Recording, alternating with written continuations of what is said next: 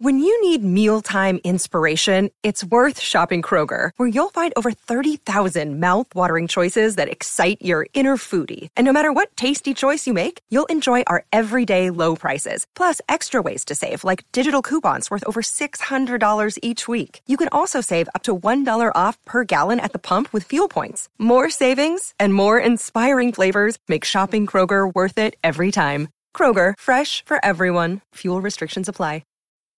On this episode of the Oklahoma Breakdown with Hiker and Layman, presented by Riverwind Casino. Okay, OU stuff. Mike Gundy killed Bedlam. BV and OU players had a lot to say at Big 12 Media Day, and big commitments from Dillon, Smothers, and Lewis Carter. For the National College Football Roundup, we discussed some of the other highlights from Big 12 Media Day, including what the new Big 12 Commissioner Brett Yormark had to say, and we finish up with our winners and losers of the weekend. Please download and subscribe to the podcast, rate it 5 stars, and write us a good review. Follow the show on Twitter, Instagram, Facebook, and YouTube. Just search Oklahoma Breakdown on any of those, and you'll find us. All right, our man Michael Hosty will kick this thing off. It's time for the Oklahoma Breakdown.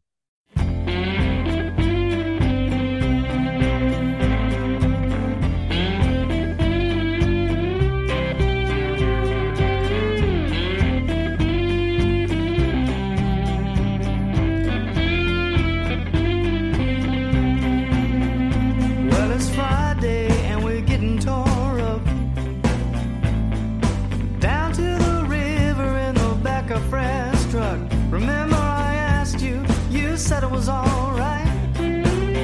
Go get juice down by the river bed tonight. It's a beautiful Monday, July 18th, and you're listening to the Oklahoma Breakdown with Hiker and Layman, presented by Riverwind Casino. Riverwind is Oklahoma City's premier casino experience. There are so many reasons why Riverwind is consistently voted OKC's #1 casino, but it all starts with their amazing variety of gaming thrills and excitement. Riverwind's beautiful award-winning environment plays host to more than 2,800 of the latest electronic games with a huge selection of table games, including blackjack, blackjack match roulette, and Teddy's favorite, craps. No matter what your game, Riverwind has it in spades and hearts. And the Beats and Bites Festival is rolling, people. Scotty McCreery, July 30th. It's $5 general admission, and kids under 12 get in free. There'll be a ton of food trucks, all kinds of things for the kiddos to do, including face painting and an inflatable obstacle course. To buy tickets, visit riverwind.com. Riverwind Casino, simply the best. Now, recording this Sunday night, please leave us a 5-star review and a nice comment. How are we doing, Mr. Layman? Fantastic. I've got no complaints. Good weekend. Everything in my world is excellent. We have a lot of OU football to catch up on, but before we do that, you recommended the terminal list. Mm-hmm.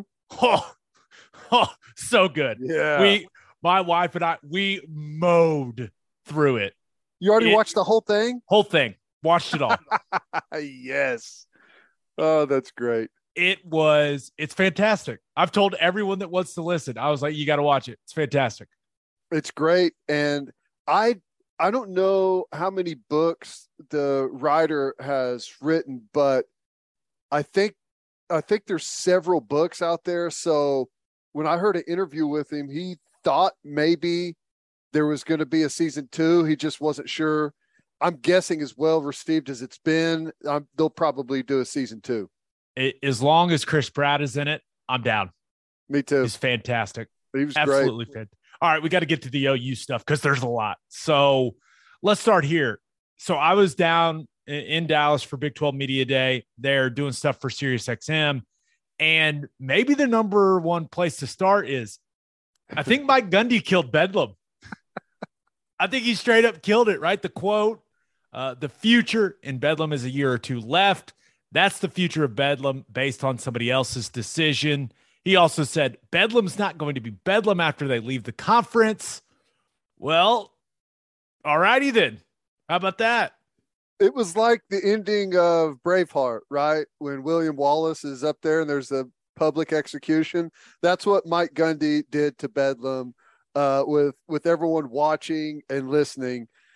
Yeah, that was pretty interesting. And hey, maybe I'm an idiot, but I still believe that there's just way too many good things that come out of it for both universities.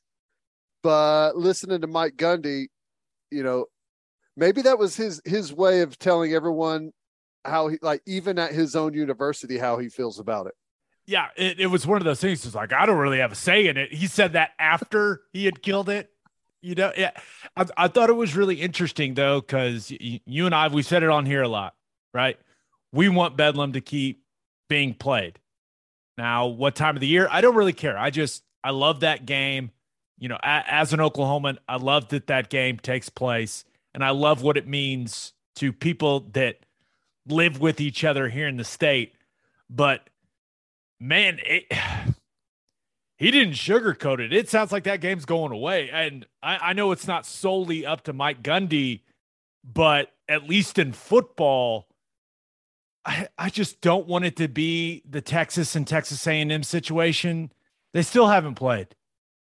And it would just be so dumb. But yeah, clearly Mike Gundy doesn't seem like he has a ton of interest in playing Bedlam. Well, as strange as it sounds, it may not be Gundy or Oklahoma State or even Oklahoma that decides. It may be the networks. If the Big 12 is trying to put together a network deal, and I'm not sure how that works. I'm not sure if when it's in Stillwater, it's a part of their deal. And so that's how it works. I asked. Okay. So because it was something you and I had talked about. So I asked Chad Weiberg.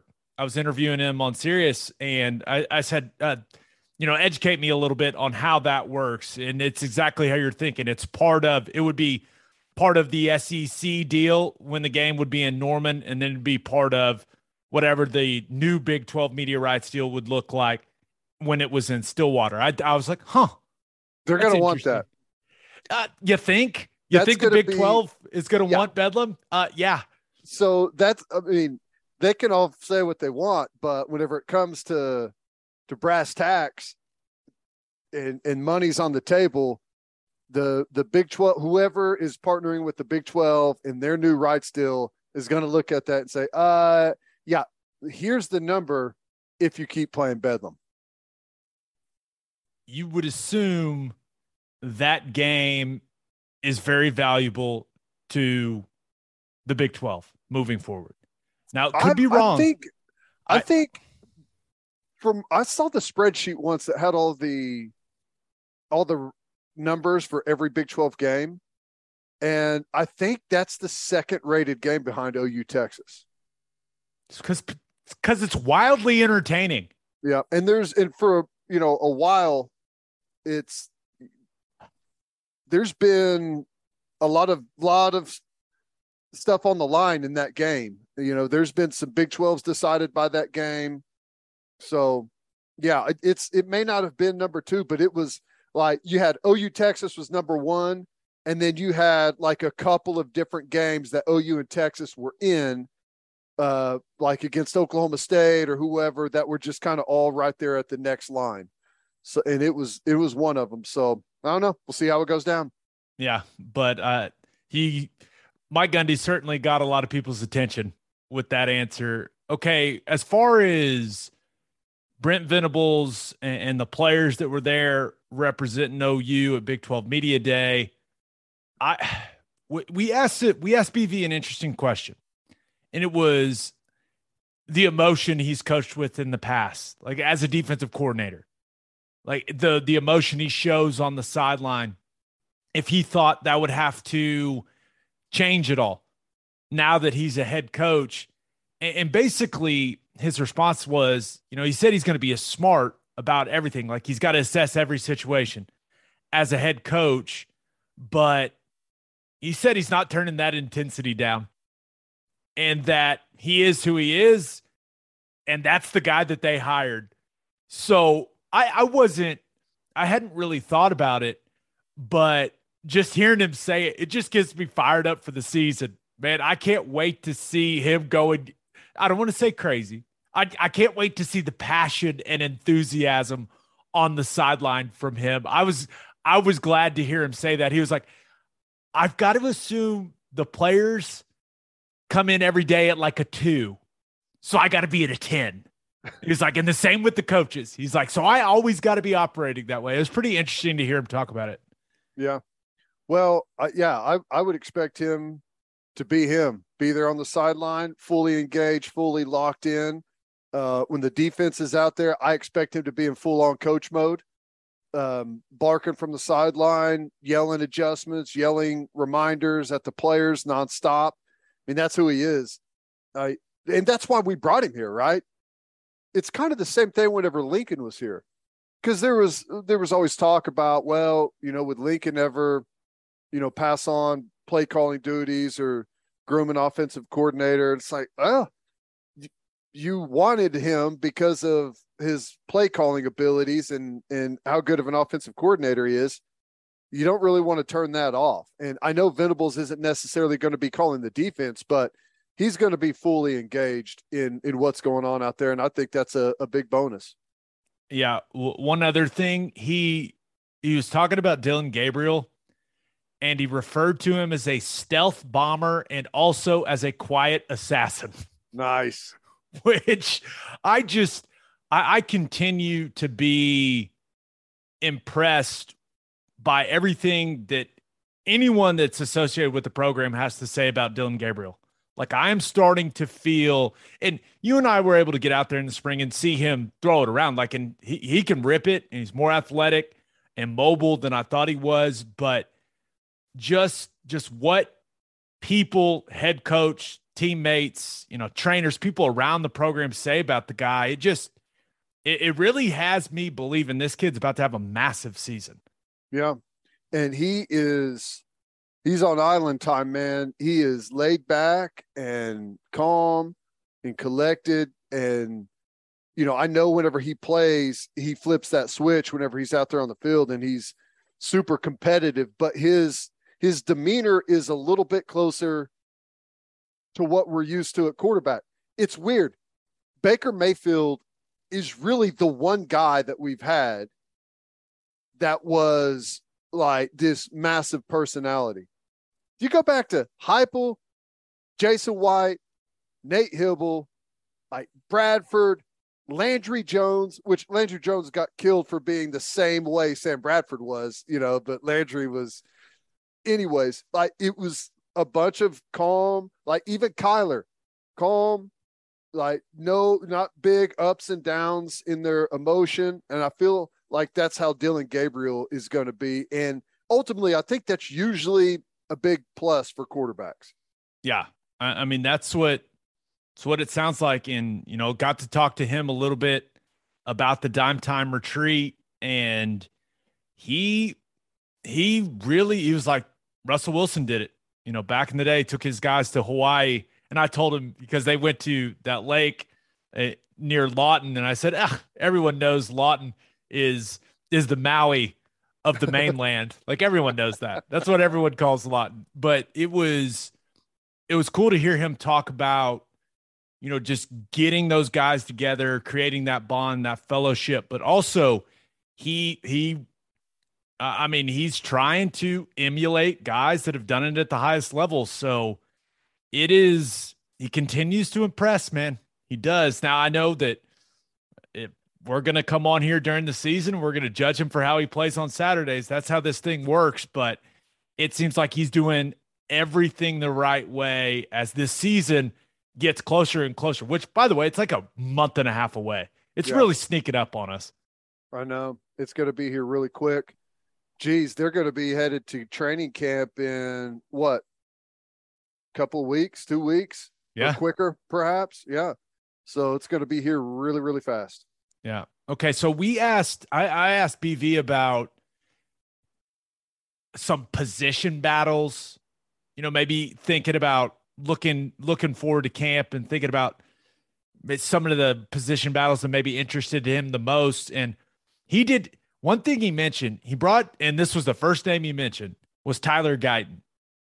And this is a guy that we've talked about. He's got the raw materials, right? He's got size and length, athleticism, but he basically said, hey, watch out for Tyler Guyton. If Anton Harrison or Wanye Morris aren't getting it done in camp and Guyton continues to proceed or continues on the trajectory that he's on, that he could be a dude. And I was thinking Tyler Guyton maybe was more of going to be a big factor for this football team next season.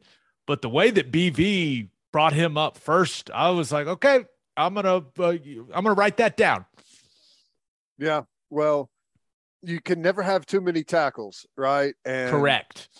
And the one thing that we've known and we've seen before is if you got an extra tackle that's playing as good or maybe better, you always have the option of sliding one of those guys down and finding a way to put your best 5 out there. And that's what Beatonbow will do. So that's great news. He's gigantic. He's 6'8" guy, isn't he?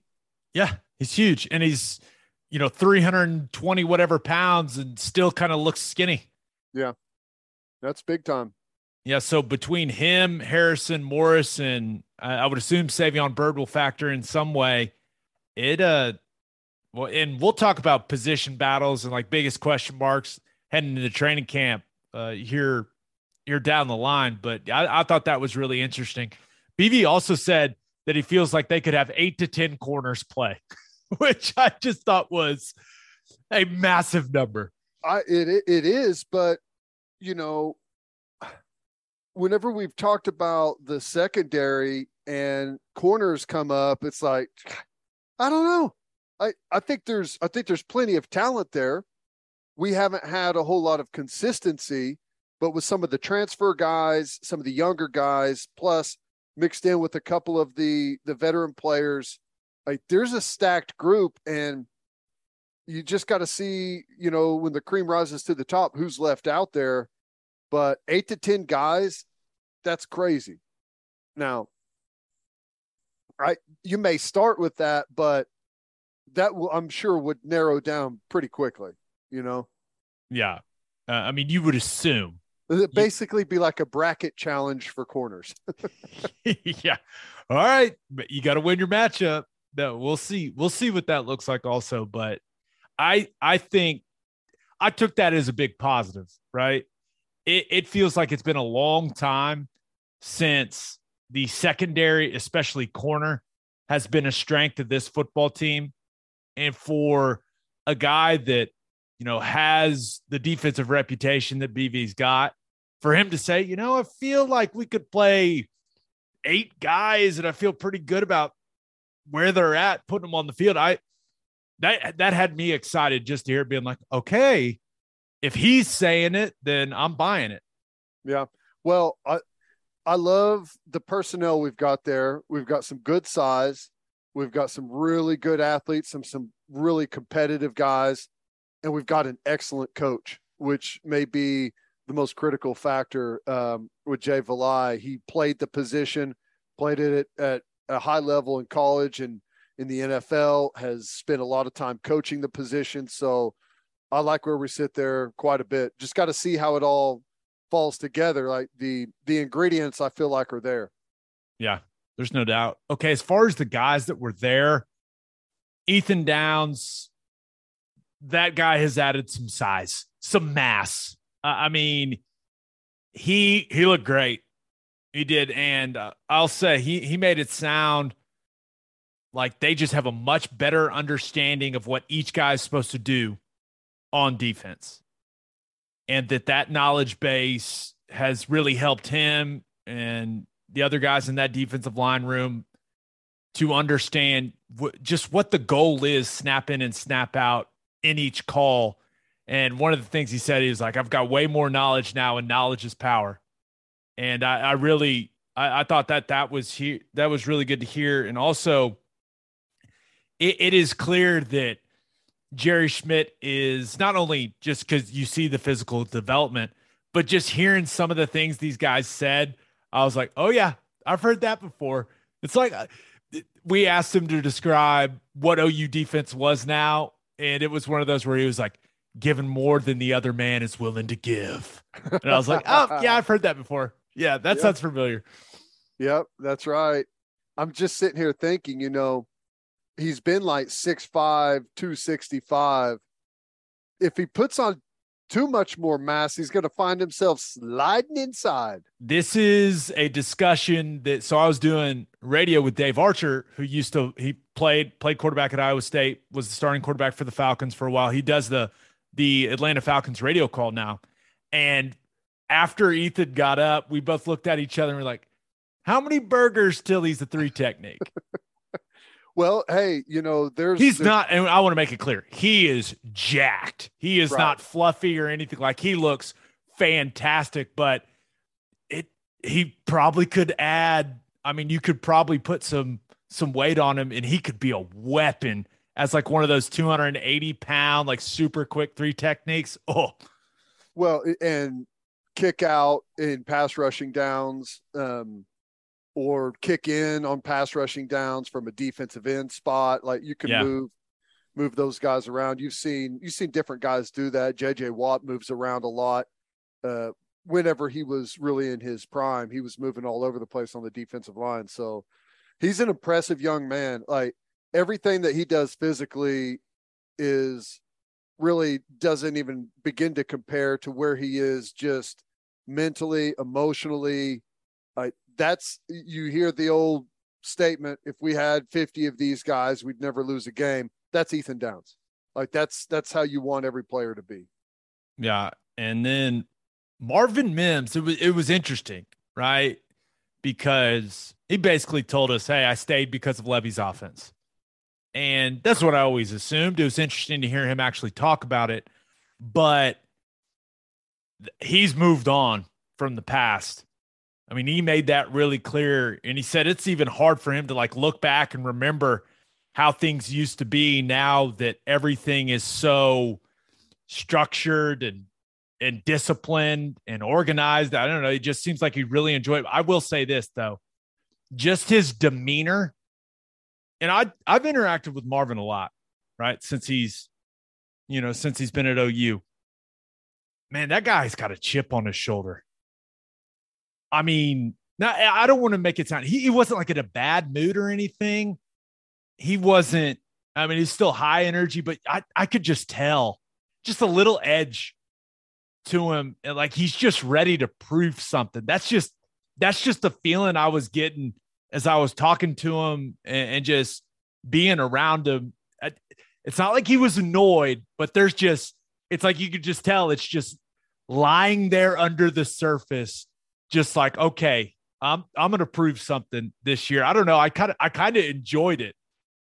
Well, he's got plenty there to motivate him, right? He's probably tired of answering the questions about Lincoln and whether or not he was going to transfer and all of those questions. He's probably got, plenty of thoughts about, being left off the all Big 12 preseason list and, everyone talking about who the best receivers in the Big 12 are and, not including him on that list. So that's good. That's good. As long as it's channeled in the right direction, that could be a great asset to have. And I fully believe he's got the capabilities to have a huge season. The question is, can he fend off his own teammates? That's like, there's going to be a ton of talent in that wide receiver room vying for opportunities out there on the field. And my guess is he has a big one. And I feel like this offense is going to suit him really well. Yeah, no, I'm with you. And then Woody Washington was the other guy there.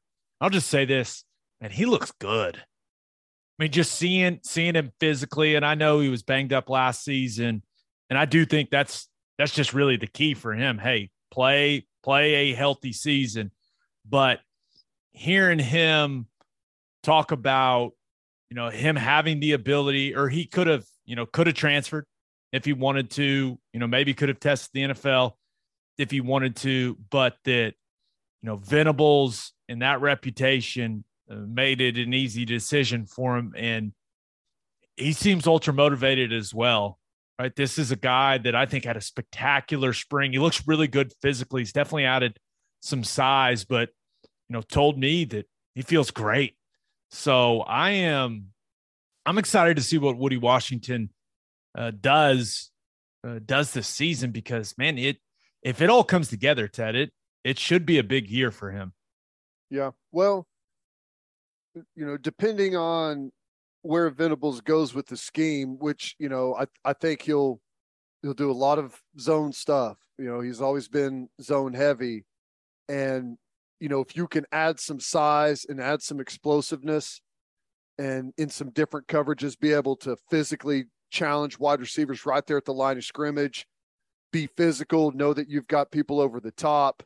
As long as you understand all of the coverages and where you're supposed to fit, if you can add some size and explosiveness and be confident in where you fit in the framework of the coverage, then he's one of those guys that you expect to have, possibly a huge season. And that's the one thing is with some of the zone coverages that Venables plays, you can have potentially way more interceptions by corners.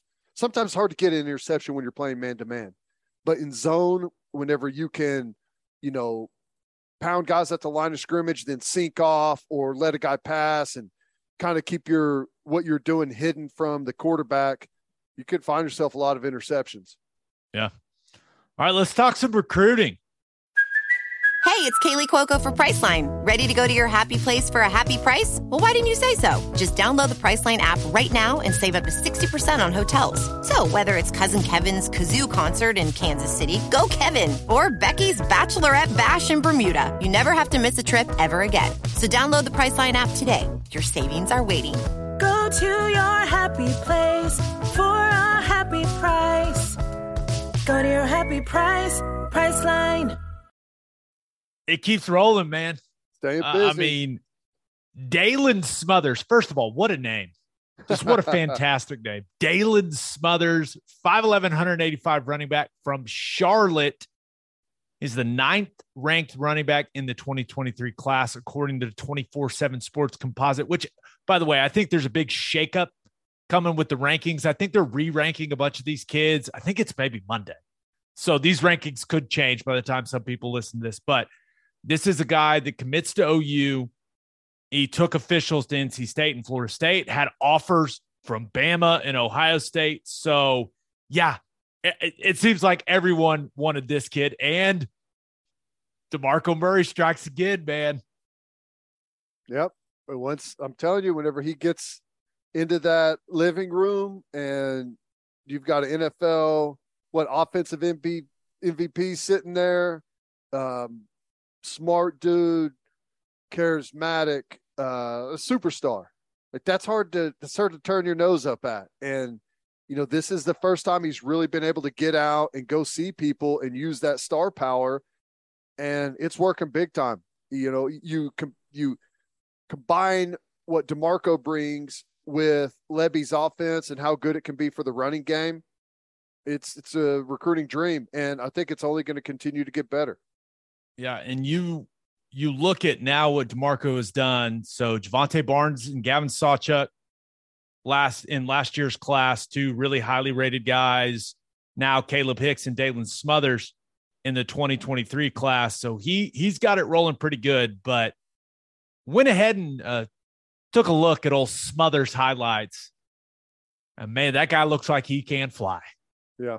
Now, as impressive, you can see him running away from guys. I don't know what the level of competition in North Carolina is. I don't care. The kid's fast. I know that. I mean, the lines are moving very quickly. So I know he can run. But to me, the most impressive thing, just when I watched that highlight tape, because that's all I got to look at, is the elusiveness in between the tackles, the suddenness, his ability to change direction. That's the type of stuff that I like to see. Like, not the things where guys just hit the hole and they are untouched and they run for a touchdown. He's making guys miss in a phone booth. And that's really impressive to me. Seems like he's got really good feel, really good feet, kind of in those tighter situations. And then guy finished his runs. I mean, from everything I saw, the guy, he is falling forward and finishing physically and getting up and flexing on people.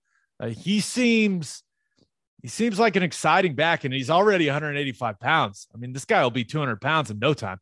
Yeah.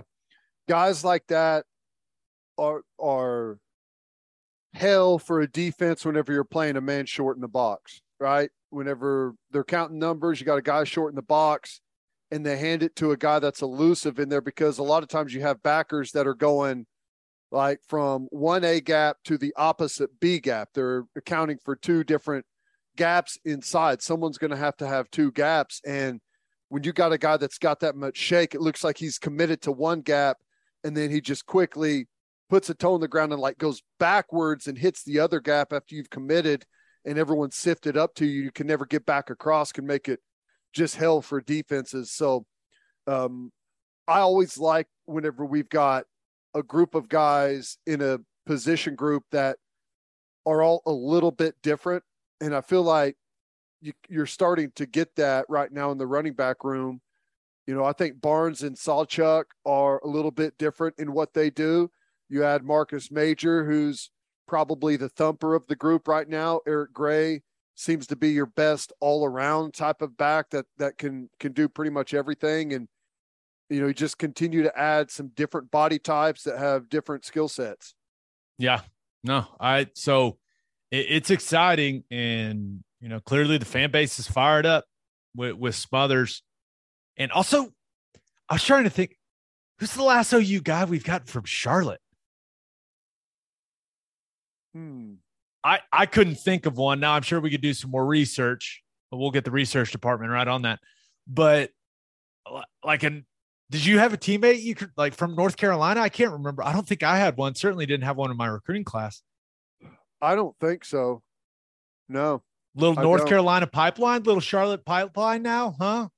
Well, it's I know that part of the country is definitely close to where Venables has been in Clemson. I know this is DeMarco recruiting that area, but it's, you know, this class, whenever you start to look at it, some really good homegrown talent, but it's serious, like across the entire country.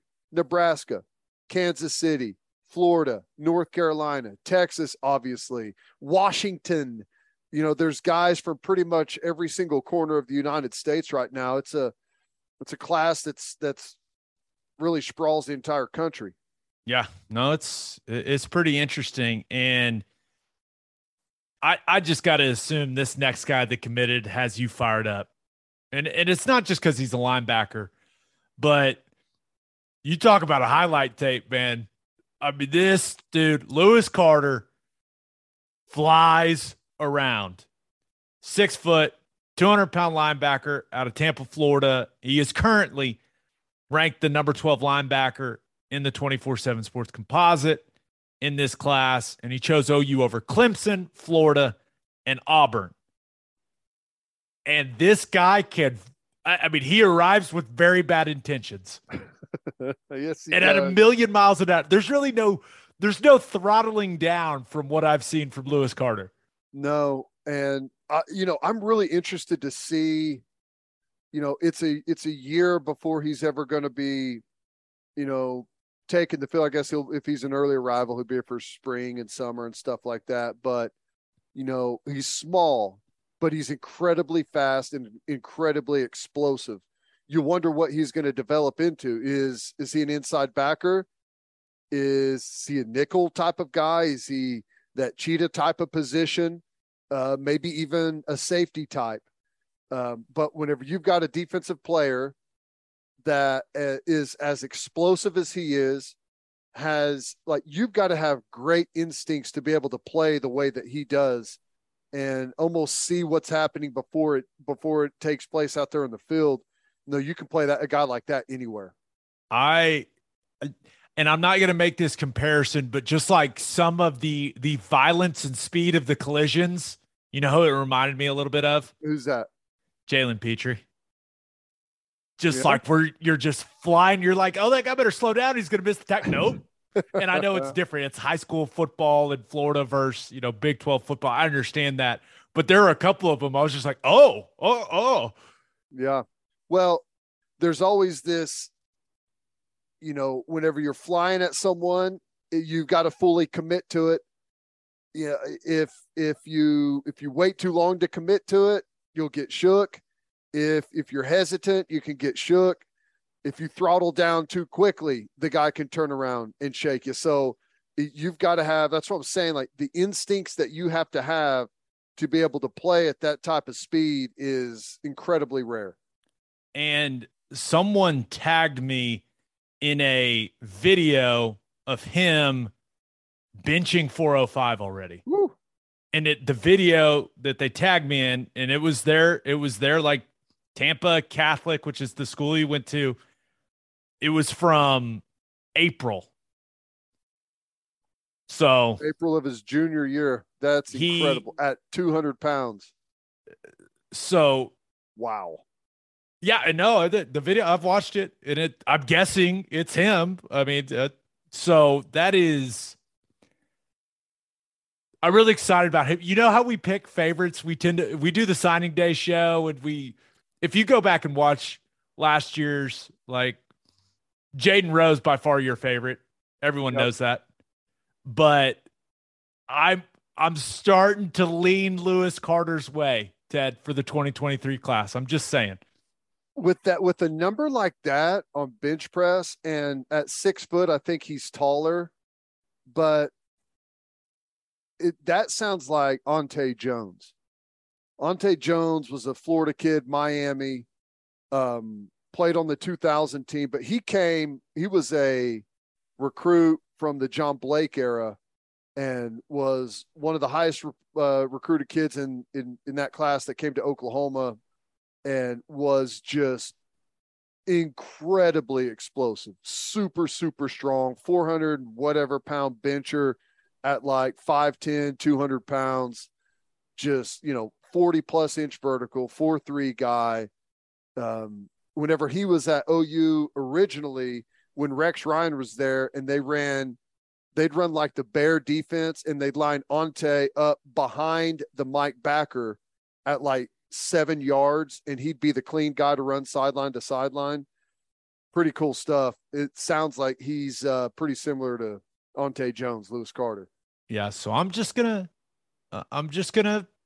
he's my early favorite in the class of 2023. Okay. Now I'm assuming there's some lowlights that aren't on the highlight tape of him flying in there like that and probably missing guys, but hey, I'm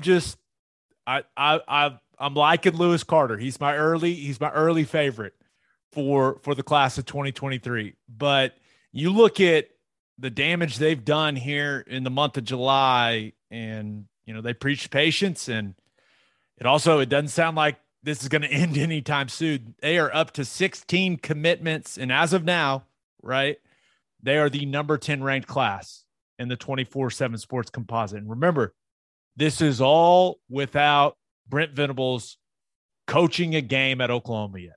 Right. And like something that you said is critical. They're going to be, in my opinion, a big beneficiary of some of this reclassification of some of these players. Because there's been several 3-star players that they've got committed that are like, that is not a 3-star kid. Way better. And there's been a couple of kids that have been bumped up to 4-star already. My guess is there's probably going to be a handful of others as well. Yeah, we'll see. All right, let's get to call your shot. And we asked you, what was the most important thing that happened for OU football this week? And this one comes from @SoonerGirl80 on Twitter, who says, Coach V's Ladies Clinic. I love what he is doing with the 212-degree foundation. We were welcomed with open arms by everyone working the clinic. It sent the message that we are a big family, fans included. The culture change happening in Norman is fantastic. Fantastic, all caps. So she means it. Glad to be along for the ride.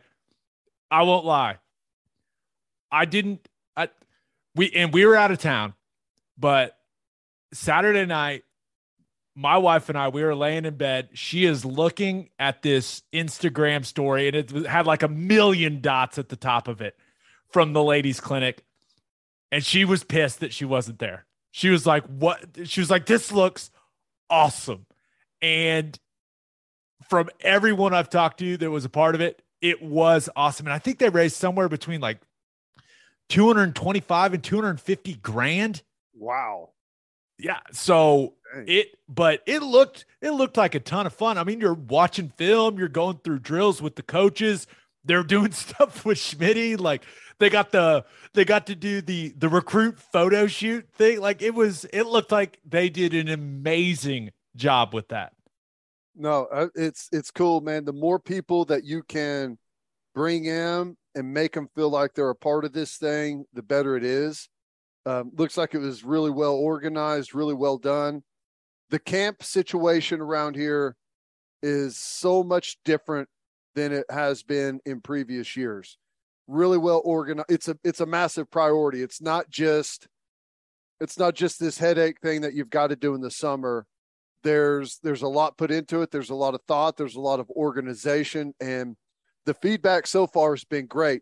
The different things that I've heard from different people about, like the little kids football camp up to the ID camps, now the women's clinic, it's all seemed like it's gone off without a hitch, and people really enjoy it. And all this matters, man. That's right.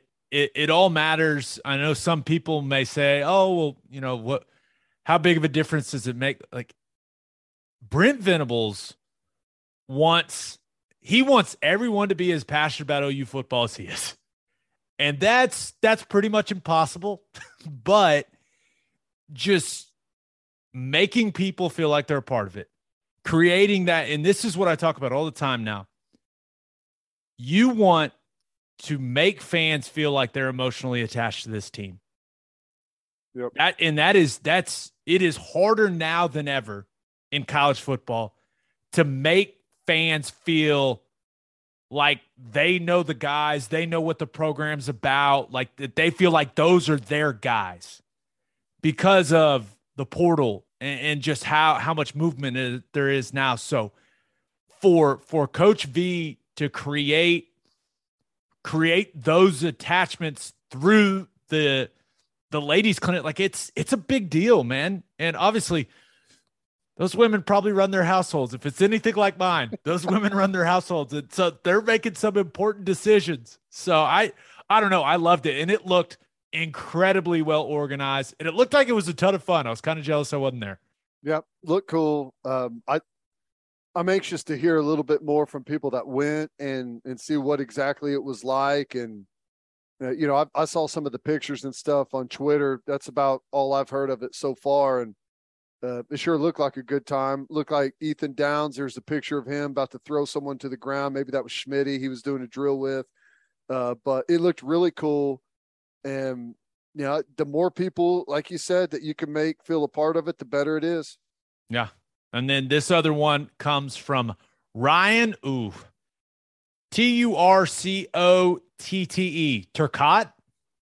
Turcotte. Okay, we're going with that. Sorry if that's wrong, Ryan. He said Caleb Williams setting the record straight that the fans weren't the reason he left OU has probably been the only news coming from USC that made OU fans feel good. Did you see that? Yeah, I don't really know what to make of it. Yeah. Mike Farrell, he put that thing out there, basically said, you know, Caleb Williams' dad had said that OU fans drove Caleb Williams away. And Caleb Williams responded to it and said, want to take this down. The fans of my old teammates are the reason on why I almost stayed. So it was good. I thought it was good for Caleb Williams to come out and say that, just kind of setting the record straight. I feel like we've all moved on from that point, but stuff just keeps coming up with USC and OU. And it's probably best to just accept that these OU and USC are going to be linked for a long, long time. Yeah. For a while at least. And yeah, so I was glad that I liked that Caleb said something and set the record straight. I like that. I mean, speaking for himself, you know, that as opposed to not saying anything, that's kind of my style. You know, some people say, just, you know, the past is the past. Don't worry about it. I liked that he came out and said, no. Those fans were great. My teammates were great. Just, you know, ended up going, you know, making a different decision. Yeah. I don't know. I don't know where it came from. It seems like, I guess his dad had an article that came out this week, and he said that, OU did some things that weren't in his best interest. And I feel like that's what generated all this conversation starting all over again. I don't know. I'm sure there's some OU fans out there that are still wishing and feel like if Caleb Williams was here, things would be totally different. I'm glad that Caleb Williams went to what he thinks is the best place for him. And I'm glad that Dillon Gabriel's here, and I wouldn't want it any other way. So, everything other than that, I don't really care about. Yeah. Well, it's almost time to really lock into the OU side of things, but it's the middle of July, Ted. We got to talk about some stuff. No, here's the thing though. Those two guys are going to be compared throughout the entire season. Oh, no doubt. Statistically, wins, losses, all of that. So settle in. Like the Caleb Williams and Lincoln Riley at USC talk it's not going to be done for a while. It's only just begun. All right, birthday shout outs. Happy early 17th birthday to Jance Summers. Happy 18th birthday to Bear King. Nice. Happy upcoming 21st birthday to Jace Summers. Happy 29th birthday to Jamie Key. Happy 31st birthday to Blake DeBernard. Happy 33rd birthday to Parker Burnett. Happy 36th birthday to Jelly Bean from Beef Burger. Interesting. I read it how it's written, man. Happy early 40th birthday to Jennifer Summers. That family's got a lot of birthdays coming up. A lot of August birthdays for the Summers, apparently. Happy early 43rd birthday to Jay Summers. The whole crew. Oh, crew. Happy upcoming 45th birthday to Charlie Deem. Happy 50th birthday to Shane Turley. Happy 53rd birthday to Robert Kaltenbacher. Happy 66th birthday to Dave Bennett. Happy birthday to Kara Levings. Happy 6th anniversary. I don't know why the anniversary came out that way. Happy anniversary. Happy 6th anniversary to Jillian and Trey Kirkpatrick. Is that Jillian? Yeah, you nailed it.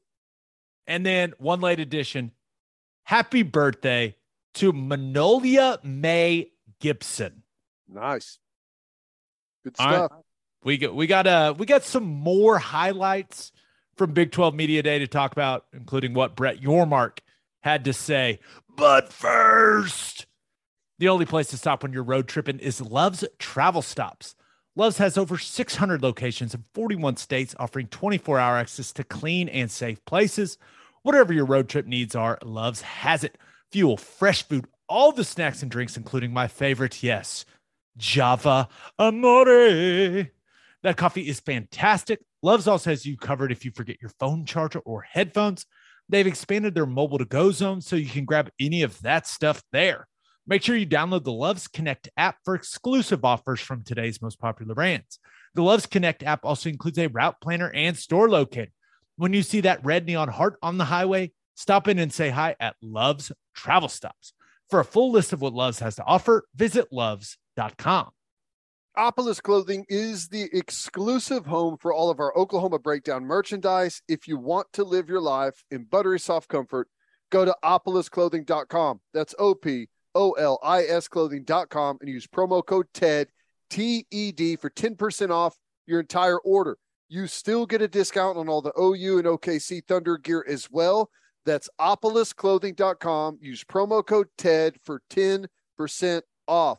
Buttery soft and 10% off.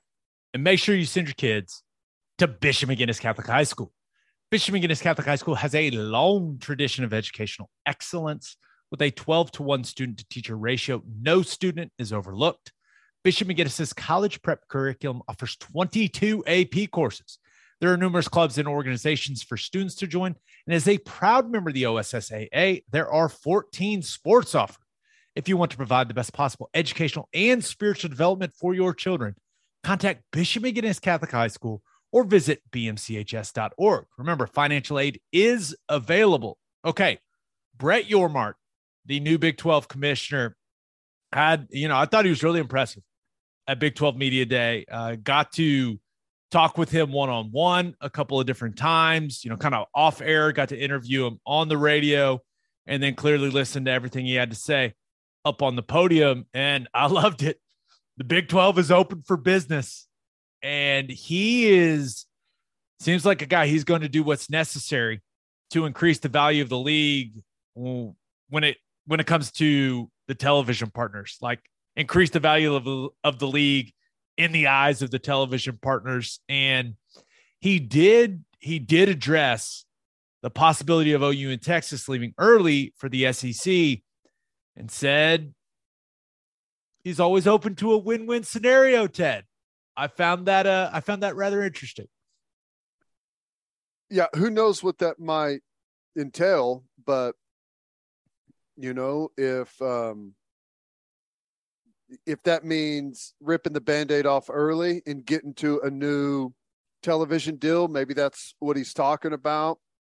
Maybe it's good for OU and Texas to leave early, but make it right financially with the Big 12. That would be viewed as a win-win, I'm guessing. Who knows what that means, but I think it's interesting.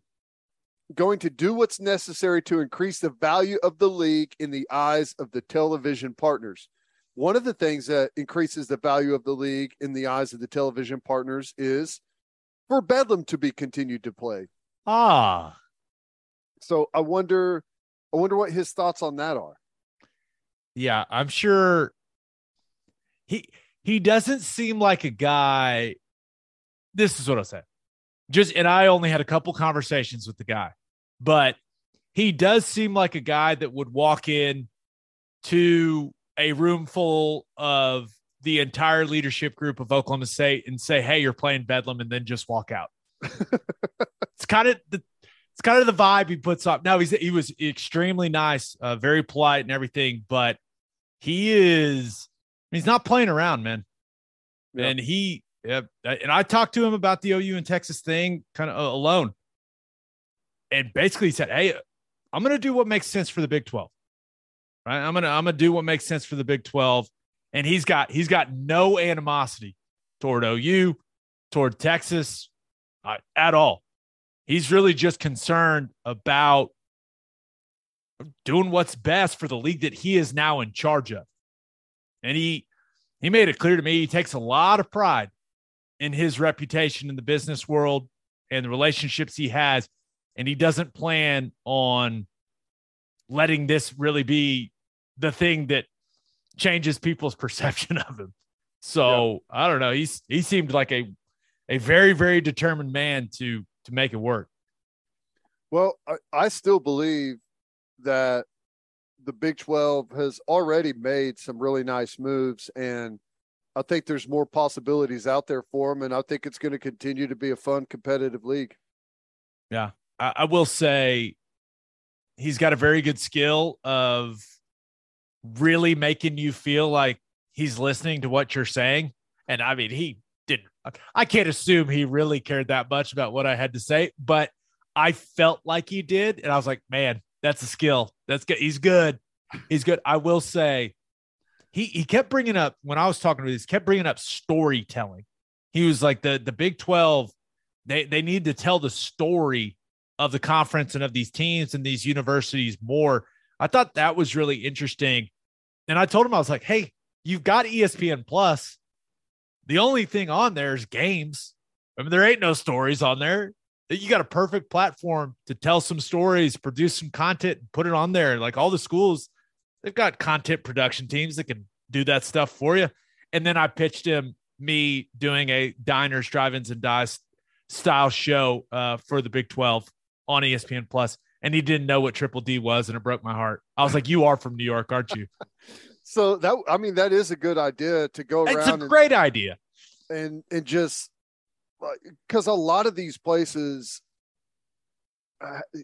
being college towns, have some really unique places to go hang out on game days and stuff. So no, that'd be a great idea.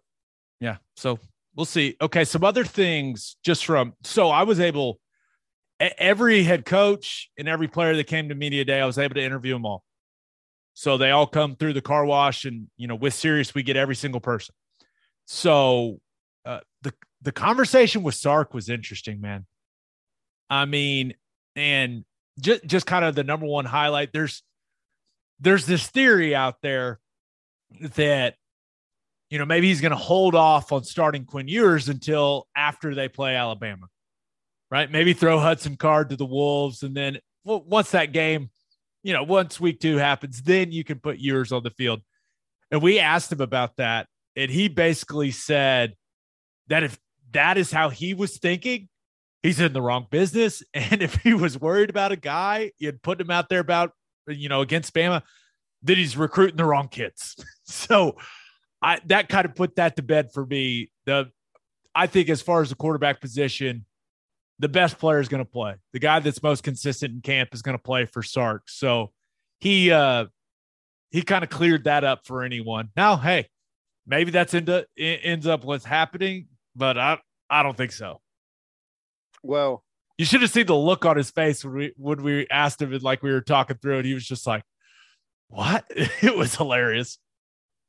Well, what's not going to be hilarious is watching their subpar offensive tackles try and block the best defensive player in college football. Which he said he was not opposed to starting a freshman at tackle. And he's actually done it before. They did it with Evan Neal at Bama, and he said he did it at USC also. Well,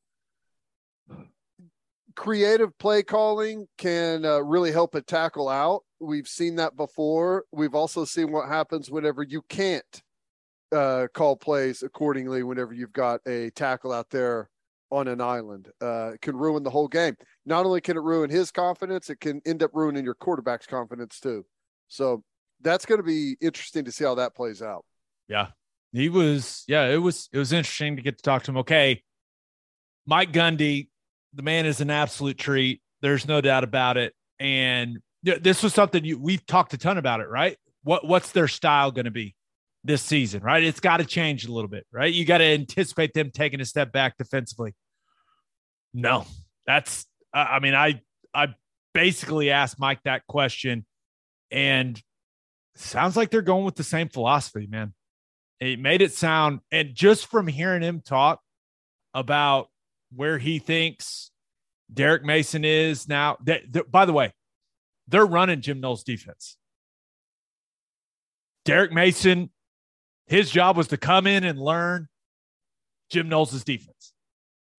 Now he's added a few things that he really likes, but they're going to be playing the same defense. Now it's not the same guy calling it, right? I understand that.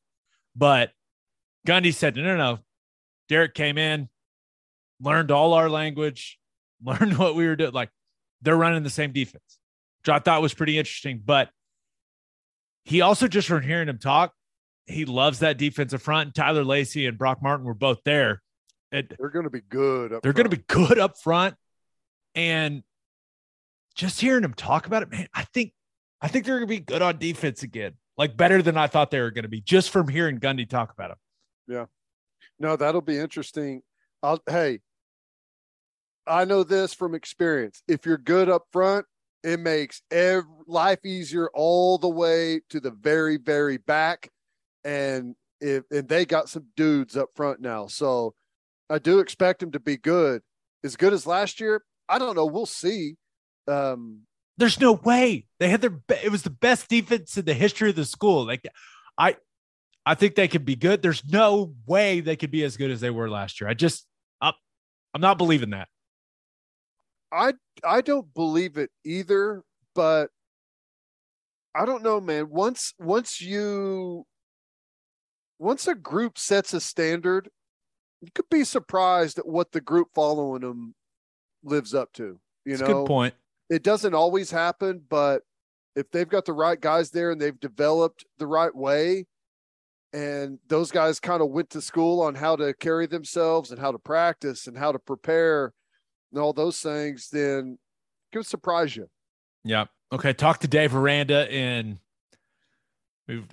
Guy's just a different dude, man. But he's starting to like open up more, and he's very delightful to be around. Like when he's talking, you just now he talks kind of quiet, so you just kind of have to lean in, but you're just really listening to what he has to say. And one of the most interesting things he told me was that because I asked him, hey, do you have to change your approach?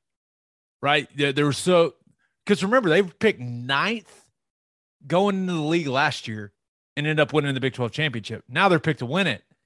And I was like, do you change your approach in any way? He's like, nope, don't change it. He was like, before enlightenment, chop wood, carry water. After enlightenment, chop wood, carry water. And I was just sitting there like, yes, sensei. Like he was, I thought that was interesting. And the other takeaway from the Baylor stuff is Dillon Doyle's a big dude now. And I know you like him, but I rode in the elevator with him at the Sheridan, and I was like, okay, that's a big inside backer. 6'3", 245-ish. Yeah, big guy. Yep. And been lifting weights since he's probably like 6 years old. Correct. Yeah, he's a good player, man. I really liked what I've seen from him, and I expect this year to really be no different. Maybe probably have his best year whenever he's got that 380-pounder in front of him. Yeah. You got 2 of them now. Yeah. Because you got the player kid that came. Now he's not as big as Ika, but yeah, Dave Aranda, what a guy. Just an interesting guy. Oh, okay. This may be, first of all, Matt Campbell, I don't know where he vacations, but the guy is Tanner. I saw that.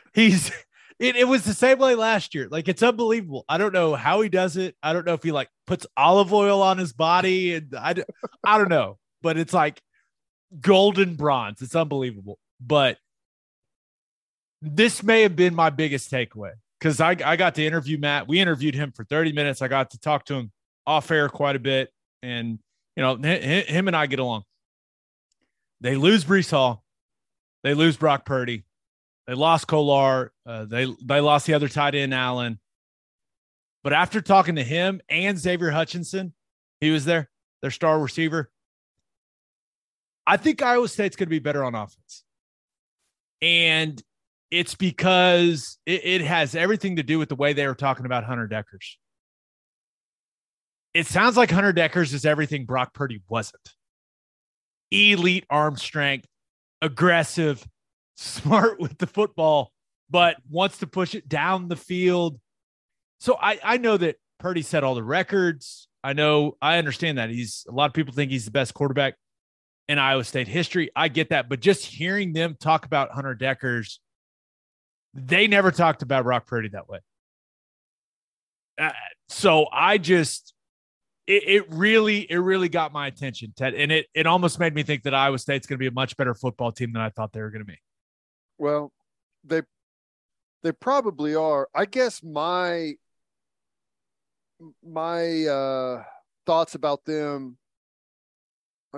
I guess offensively they may be better, but what are they going to be on defense? Because I feel like defense has always been their real calling card, and there's been a lot of turnover there, specifically on the back end, but they still got some good players on the back end.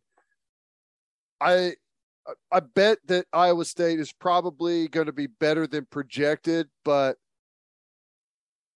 so far we've gone through the list and everyone is talking about how great they're going to be. It's kind of not, it's like this every year, and some teams will live up to that, others won't. I'm still hesitant on Iowa State for whatever reason. I could be wrong on that because they've done nothing but show that they can really develop players at Iowa State now. And if that continues to be the case and they're better at quarterback, well, they're at a minimum, they're still going to be an incredibly tough team to beat. Yeah. Right. Even if they're not a team that's challenging to win the conference, they're going to be incredibly tough. Yeah. I picked them 5th, entering, in the preseason poll. So I'm going to have to see it to believe it. I mean, you just had your most talented team arguably ever, and you won 7 games. So yeah, gonna have to see it. And if Texas Tech, man, I don't even know how to describe it. Like, I don't know how many games Tech is going to win. I have no idea. But I can tell you this. There is no doubt that Joey Maguire's players are absolutely buying what he is selling. Miles Price, their star receiver, he said Joey Maguire being hired and the way that they're doing things is the best thing that's ever happened to him during his football career. Tyree Wilson, who, by the way, is the best looking player in the conference. The guy's huge. I mean, massive. Edge player. I think he had 7 sacks last year. He told us he's going to double that to 14. And Joey Maguire has these guys convinced. He said they're probably going to be the best defense in the Big 12. Like, these guys' confidence and energy, sky high, Ted. Sky high. I think they're going to do I think Joey Maguire was the perfect hire for Texas Tech. I think he's going to recruit really well. Their recruiting ranking isn't going to be high, but Baylor, for instance, has really cashed in on all of Joey Maguire's recruiting contacts. That was Matt Rule's, he brought him in as soon as he went to Baylor, and that is what brought that program back so fast. He knows all the diamonds in the rough out there recruiting wise. So I don't doubt it. I think they got a chance offensively. I think they obviously got a chance defensively. Best defense in the Big 12, bit of a reach, but I still don't know. I'm kind of like you. I don't really know where to project Texas Tech this year. I'll give them a little bit of a work in progress, but next year they could be incredibly tough. Yeah. Maybe my favorite thing was that Joey Maguire, he told us, he's trying to, he wants the kids, like when they walk into the football facility, for that to be the best part of their day.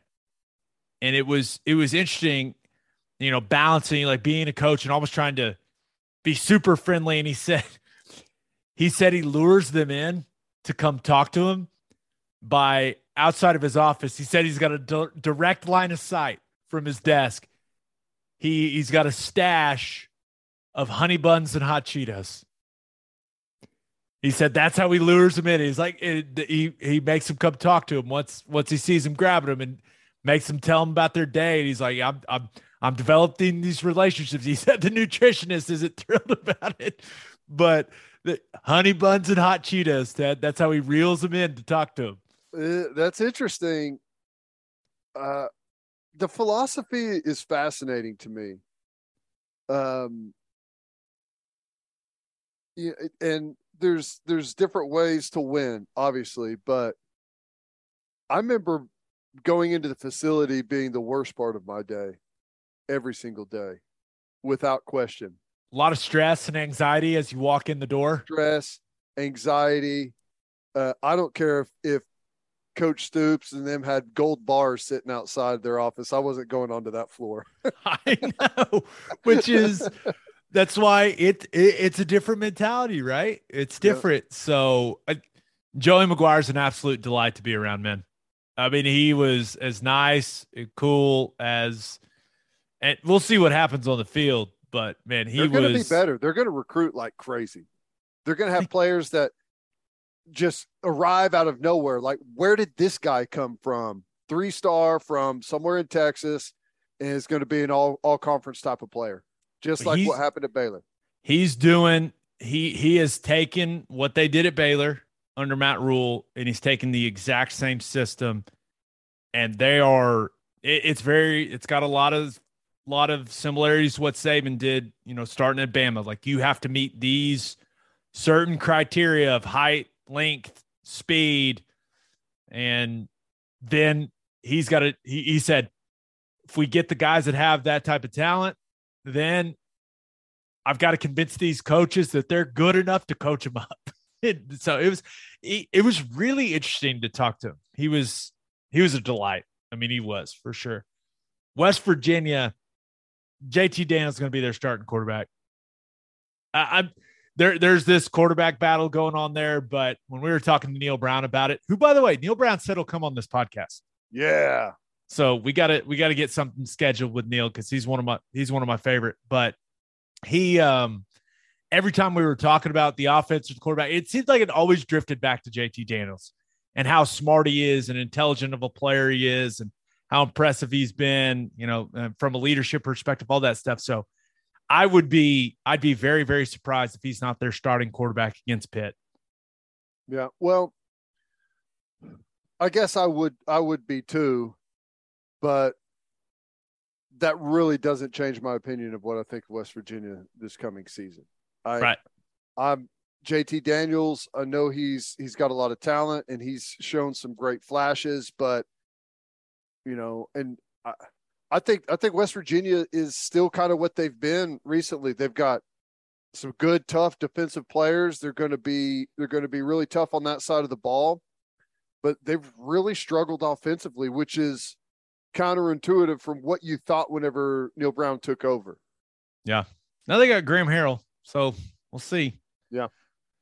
We'll see how much they throw it around. Going back to his roots a little bit more with Graham Harrell on offense, right? Because he was a Leach guy, air raidy since he's been at West Virginia, but that may change. Yeah, we'll see. One last thing, and this is random. Actually, a couple more things. TCU, I do think that it's a legit quarterback battle between Duggan and what's Morris. That's his name. Yep. Almost forgot. I almost forgot your boy Chandler Morris's name. I almost just called him Chandler Jones. Well, if TCU had Chandler Jones, they'd be in really good shape. Yes, they would. Not at quarterback though. They don't want him at quarterback. I'd take my chances with that guy. Yeah, maybe you're right. But so yeah, got to talk to Sonny Dykes. Really, really cool guy. I'm interested to see what things look like offensively for him. I think a lot depends on if they can get an offensive line that can play worth a damn or not. But this last observation from Big 12 Media Day, and maybe the most random one, Lance Leipold's much better looking in person. It was just, I don't know why, because last year he couldn't make the trip, right? Because they had a plane issue. So he wasn't there last year. So this was the first time I had seen him in person. He was in a suit. He was like all tan. He looked a lot younger than I thought he would look. I don't know. Maybe it's because his players, pretty confident bunch. Jalen Daniels had like some red suede loafers on. It was pretty, yeah. And I will say their players, they carried themselves with a very different energy than I thought they would. I think they're I don't know how many games they're going to win, but Lance Leipold has that thing headed in the right direction. Yeah, I've heard so many people saying good things about what's going on in Kansas under Leipold that it's got my attention. I'm interested. I'm all for every program in the conference playing good football, and they've got a handful of really good players. I think Jalen Daniels I think he's really good, but he has literally never had more than like a second and a half to throw the football. Once that takes place, if they can give him a little bit of protection up front, I think he could do some dangerous things. I'm with you. All right, let's finish up with our winners and losers of the weekend.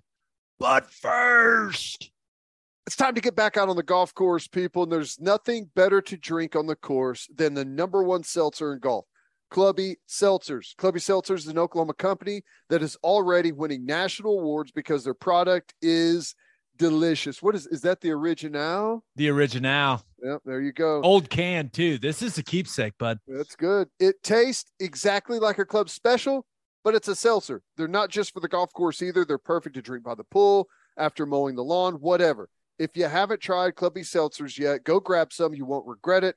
The variety pack is out. To find a place near you that has Clubbies, visit clubbyseltzers.com. And attention, business owners. You need Insurica in your life. Insurica is one of the country's largest insurance brokers with 30 offices through Oklahoma, Texas, and the Southwest. Insurica is able to customize programs by accessing the latest information from many insurance carriers. They compare and contrast coverage offerings and pricing in order to design a cost-effective, comprehensive program to meet your business's specific needs. Insurica's clients become best-in-class businesses by working with Insurica's team of advisors to manage risk. Purchasing insurance is only one way to protect your business. Best-in-class businesses win by avoiding loss in the first place. If your business partners with Insurica, you'll save huge amounts of money and take back control of your total cost of risk. I'm an Insurica client, and you should be too. If your business wants to be best in class, connect with Insurica at insurica.com. That's INSURICA.com. You looking to buy or sell a house in the OKC metro area? Use the Rinaldo Cloud Group. Stacia Rinaldo and Maddie Cloud are with Sage Sotheby's International Realty. They believe in prompt communication, an honest relationship, and luxury service. And that's exactly what they gave Gabe. They sold a house for Gabe. They sold a house for Gabe's brother, or they found a house for Gabe's brother, and they found a house for Lane Johnson. We can't recommend them enough. You can reach them by calling or texting Stacia at 918-671-6450, or you can contact them on Instagram at @soldbystacia and @soldbymaddie_. As always, Ted, kick us off. Who do you have as your winner of the weekend? Easy one. Had to go with Cade Horton, number 7 overall in the Major League Baseball draft to the Cubs. This is fantastic for him. Maybe not so fantastic for OU fans that were hoping maybe he would be able to stick around. This is probably going to come with quite a bit of money up front, and my guess is Cade Horton's going to be headed to the majors, but it's awesome for him. Number 7 to the Cubs. With what he did closing the end of the year, it's not a surprise or a shock to me at all.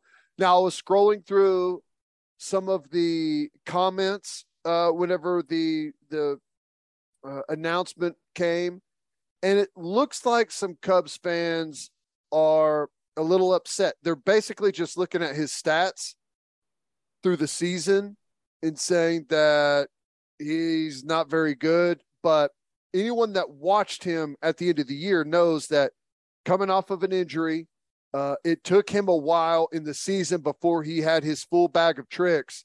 And like his last 4 starts were money. Once he had that fastball, slider, and curve working, he was almost impossible to hit. So I'm excited for him. Can't wait to see him develop, and hopefully he's up playing with the Cubs before no time. Yeah, and remember when OU lost in the championship series, I'm pretty sure you made Cade Horton your winner then, even because you're like, he is going to make a ton of money. You nailed it, Ted. He's money. He's big dude. He's got a great arm, and he's had the Tommy John surgery, and he's worked his way back from that really well. He's got great stuff, and my guess is it's only going to continue to improve. Yeah, I'm looking at I wonder what the pick value is, right? Yeah, the baseball, because remember, there's the bonus pool and the pick. Baseball's complicated, man. Yeah, it's different. It's not all. This says $5.7 million. Right. Now, here's the interesting thing about the baseball draft. He doesn't have to go. He can still stay, even though he was drafted at number 7. I don't think that's going to happen, but it can happen. So it's just a different animal than all the other drafts that we're used to. $5 million, $6 million bucks. He's gone, and proud of the guy. He deserves it. What would friend of the podcast Eddie Radosevich do if Cade Horton said, "No thanks, I don't want to be a Cub"? Because I haven't checked in on Eddie since this happened, right? Because it happened right before we started recording the podcast. I assume Eddie is overjoyed, but I believe his soul would be crushed if Horton was like, no thanks. I don't know. Yeah, probably, but another run at OU. It's a good point. Make it feel a lot better. That's a good point. You're right. Maybe you'd be happier if I don't know.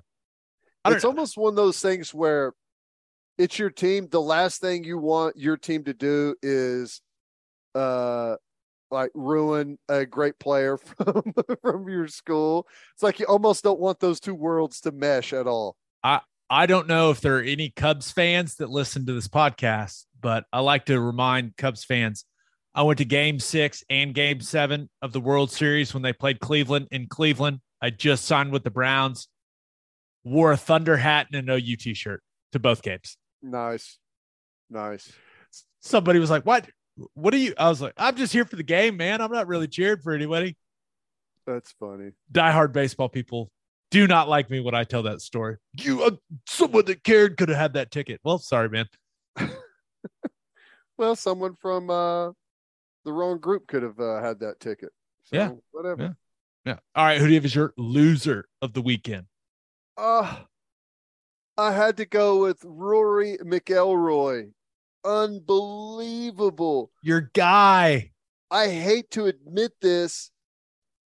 I quit watching. I was like, he's got this thing wrapped up. He's cruising.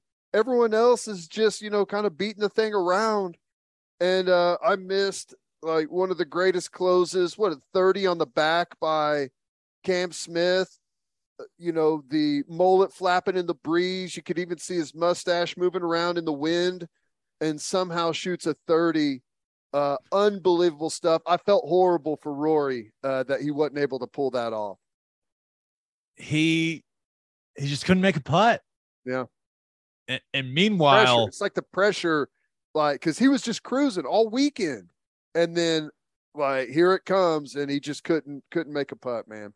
And it wasn't even like he didn't make any horrible errors or anything. He just two-putted everything. Yeah.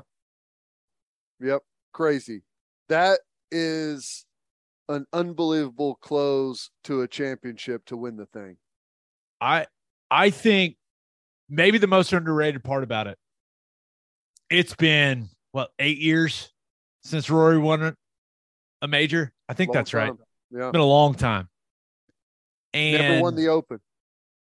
And Rory's become kind of the face of the PGA Tour. Now, of course, Tiger's Tiger, but he's been very outspoken with everything. And it's like, it feels like his fan base has really grown over the last couple months.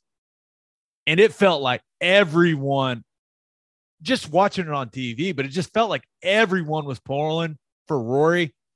And for Cam Smith to kind of know all of that's going on and to not care and to go just, absolutely scorched earth on the back. Dude, the onions that takes, that was phenomenal, man. Absolutely phenomenal golf. Like all the circumstances, like it's Rory, he's Irish. This is kind of that area of the world's tournament. And Cam Smith just from Australia, he's like, who cares? I'm going to go win. Unbelievable, man.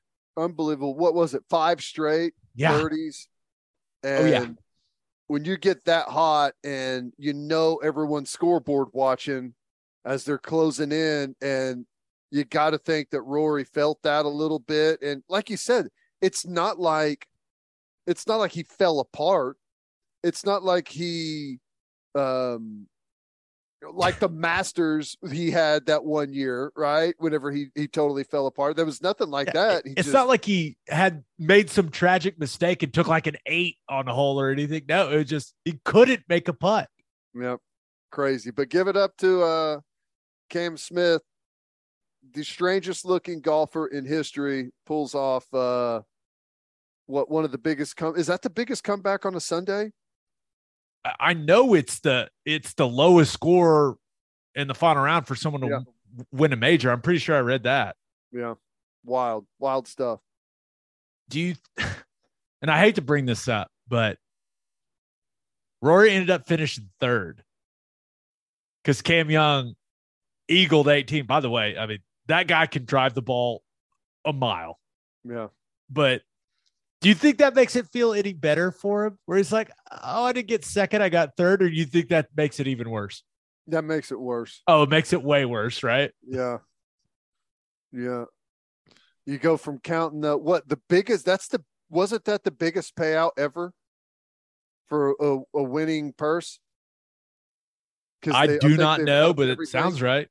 He got 2.5 million, Cam Smith. 2.5 million. Which, Rory's at a place now where that's not like he's going to live and die off of that money, but still, man, it's like lost a lot of money there on the back to a couple of young To guys. the Cams. To the Cams. Which, this is stupid. This is so stupid. But I'm sitting there, I'm watching it. My son's name is Cam. Mm-hmm. I'm like, son, you're going to be the next Cam out there. This is going to be you, man. And he was all at ease, just sitting there watching it, just mouth wide open. I was like, yes, yes. Now, Cam Smith and Cam Young will probably still be golfing on the damn tour when my son makes it on there. Hopefully, if everything goes according to plan, Ted, he'll be out there. Yeah, he can be paired with one of them one day and talk about his first Open experience. Yes, that's exact. Great point. Yep, there you go. It's meant to be. All right, let's get to my winner and loser. But first, First Fidelity Bank is a full-service financial institution based in Oklahoma with tailored solutions for all your personal and business needs. Checking accounts, saving accounts, home loans, and much more. They do it all. Whether it's online banking from your computer or mobile banking from your phone, everything is stress-free with FFB. Making mobile deposits, paying bills online, and moving money to different accounts could not be easier. First Fidelity Bank provides free ATMs worldwide, making banking convenient wherever you are. They also give back to the community. FFB donates a total of more than $500,000 to local charities and educational foundations. Make your life easier and go bank with First Fidelity Bank. Visit ffb.com for more information. and if you're a whiskey or bourbon drinker, stop what you're doing, head to your favorite liquor store and buy some Balcones products. You got to grab some of Balcones Lineage Single Malt Whiskey. It was just voted one of the top 20 whiskeys in the world by Whiskey Advocate, and you'll be shocked by how affordable it is. Also, you got to snag some of Balcones Baby Blue Corn Whiskey. It's made from blue corn. That's the fancy corn. And that is why it has won more than 25 awards. Last but certainly not least, you got to buy some of Balcones Pot Still Bourbon. Its big flavors make it the perfect bourbon to drink year round. Remember, in 2012, Balcones Single Malt won the Best in Glass competition, beating brands like Johnny Walker and Macallan. This stuff is the real deal, people. If you love great whiskey and bourbon at a great price, then Balcones products are the only way to go.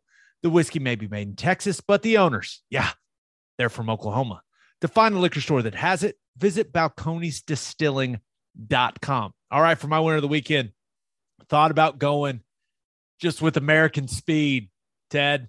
Little track and field talk. USA goes 1, 2, 3 in the 100 meters at the World Championships. Fred Curley wins it. Marvin Bracey gets second. Trayvon Brommel gets third. First time the red, white, and blue has gone 1, 2, 3 at the World since 1991. We're the best, baby. We're the fastest in the world. Rest of the world, suck it. Let's go. Amazing. Was it Marvin Bracey that tackled Fred Curley after the race there, threw him to the ground? I was like, that's a bit much. Slow down there, gentlemen. But that was cool. You can't tell fun. those three guys to slow down, man. They're the fastest people in the world. That's true. They were flying. That was a cool. I watched quite a bit of the World Championships today. That was fun. That facility at Oregon. It's crazy because it wasn't very long ago that it was like the old style, where it had like the old like stands on one side. It had like the pitched roof over the top of it. It had like a really cool old feel to it. And then now it's like, what is that? Looks like a spaceship. Yeah. Crazy. I just looked at it. I was like, oh my gosh. Looked nice. Very nice. Yes. Looked expensive. Also thought about going with Juan Soto. Did you see that? Yeah.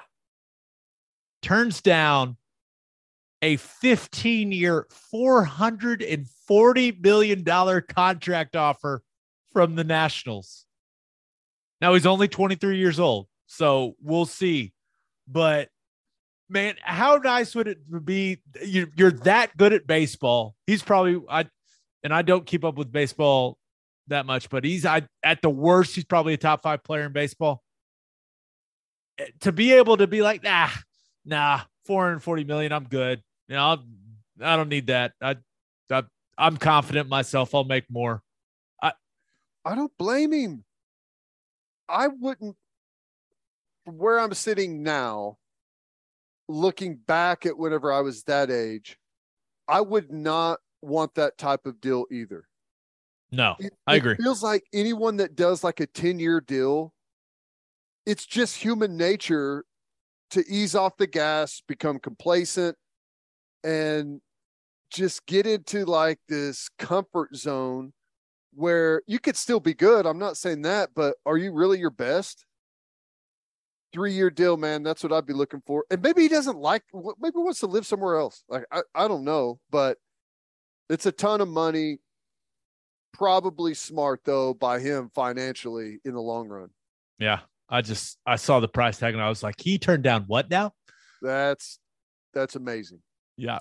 But my winner of the weekend, justice has been served because the International Olympic Committee did the right thing. And Jim Thorpe is now the sole winner of the decathlon and pentathlon of the 1912 Olympics.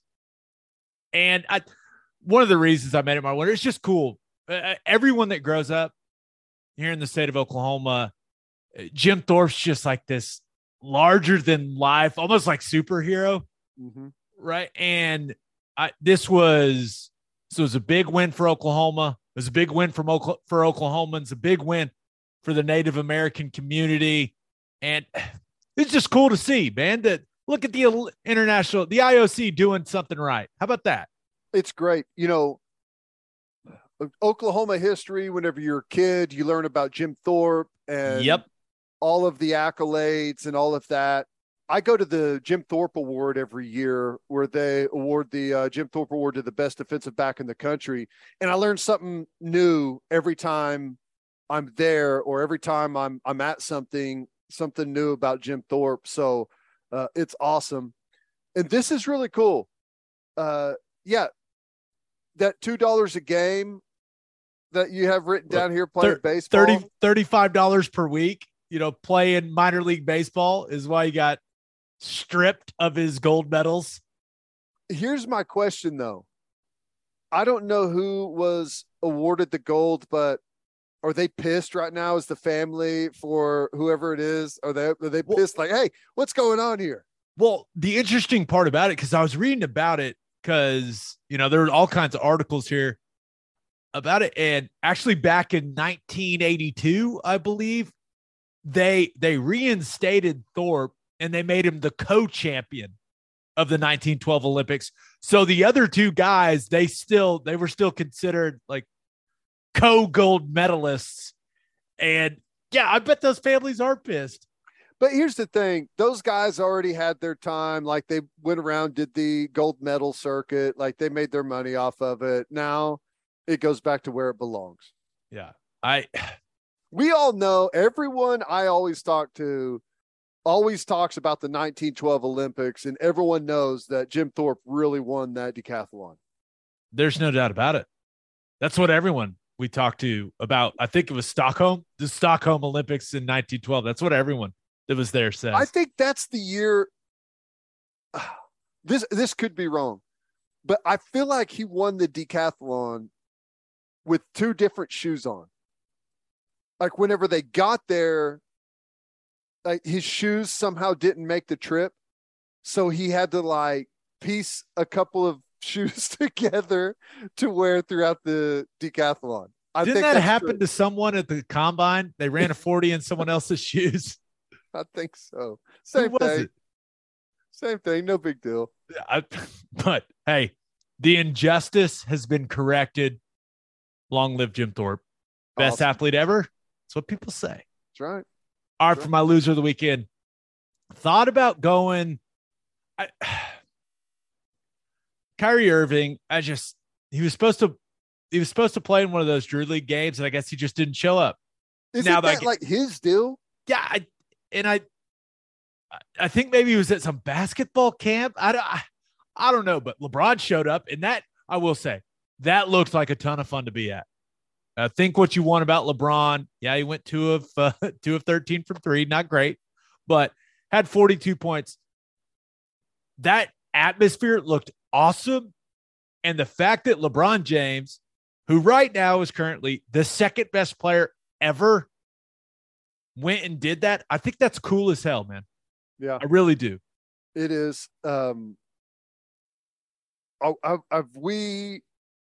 He's definitely been on the downturn recently, but do we get LeBron back to anywhere close to what we have seen in recent years, or is he that far on the back end of his career? Because gosh, the guy's got to be. I'm 40. He was 38, 37. Yeah. So it's got to be more and more difficult every year. Now we have together what you would consider a full season in quite some time. It's been like 4 years since he played a full season. You got to go back to the 2018-19 year where he played a full year. Then won a title in the bubble. Yep. Has been hurt since. But I just thought it was cool, man. That's going awesome. And playing in whatever you want to call it, pro-am league, high level pickup, whatever you want to call it. It was cool to see one of the best basketball players ever do that when he hadn't done it in a long time. I'm not calling him a loser. I just think we need to acknowledge Orlando Brown turned down a 6-year, $139 million offer from the Chiefs.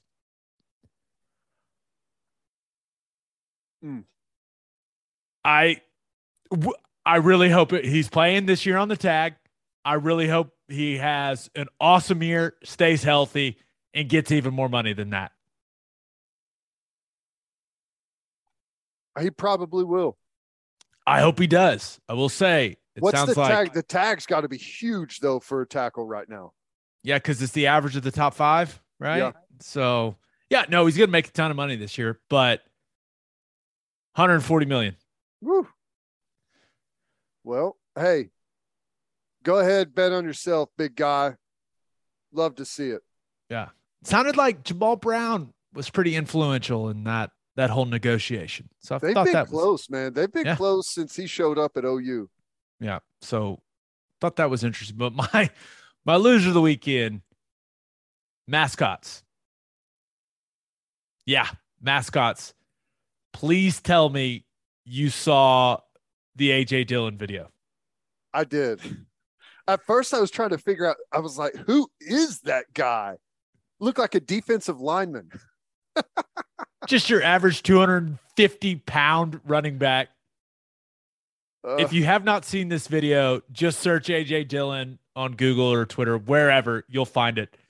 The Kenosha Kingfish, a minor league baseball team in Wisconsin.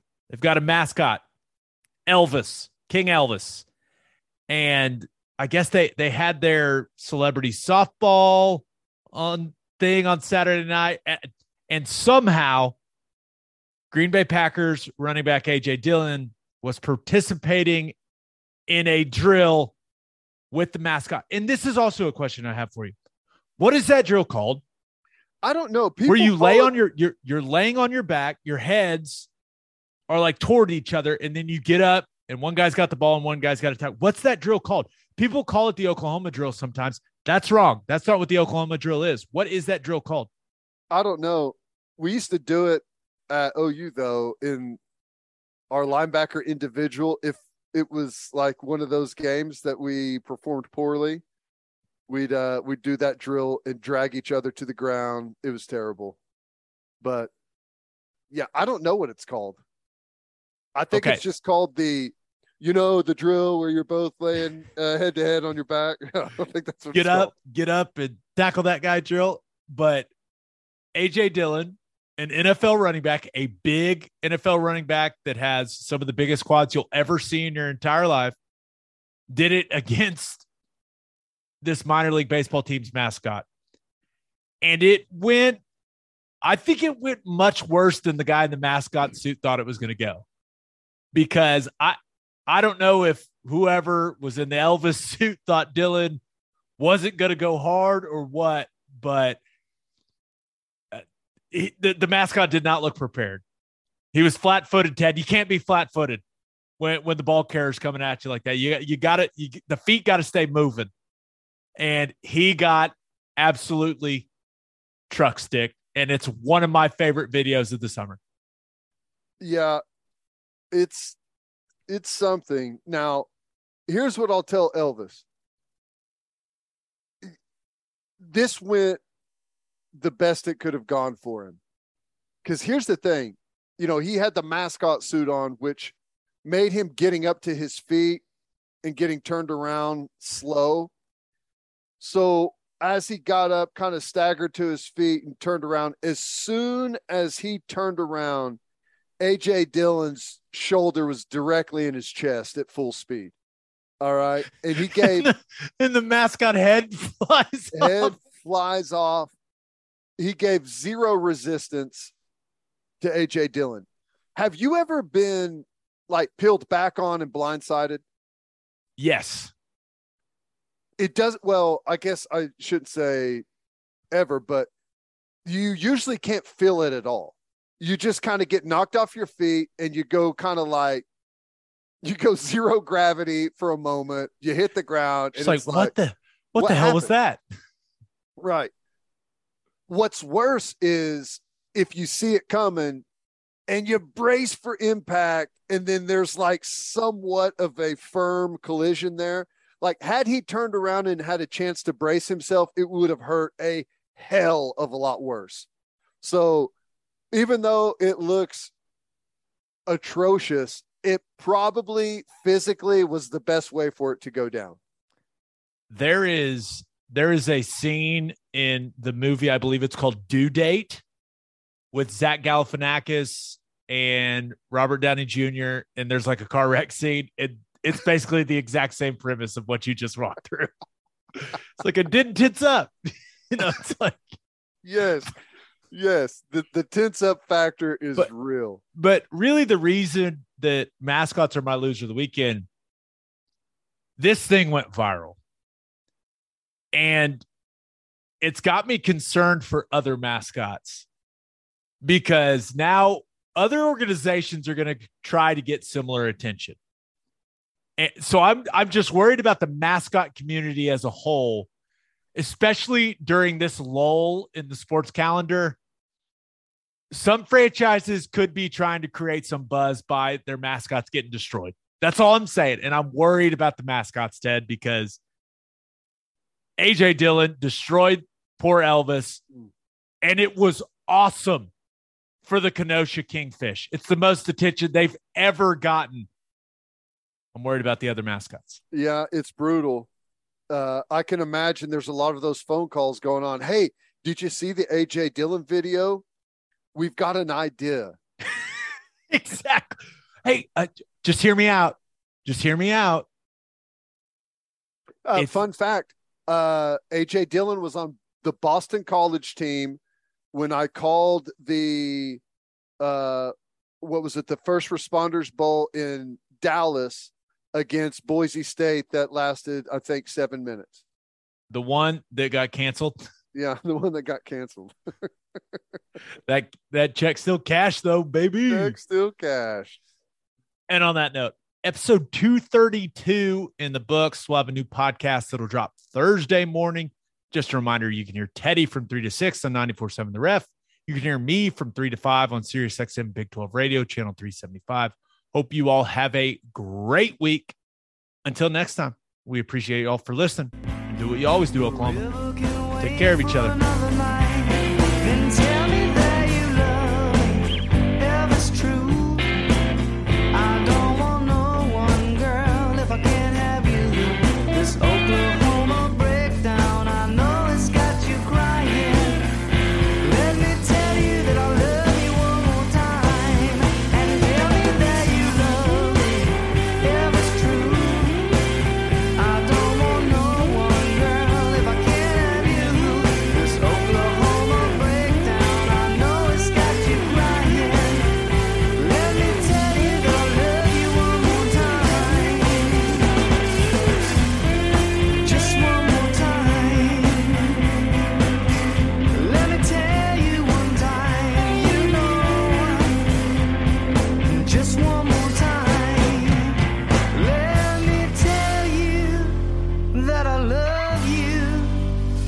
for just one more time.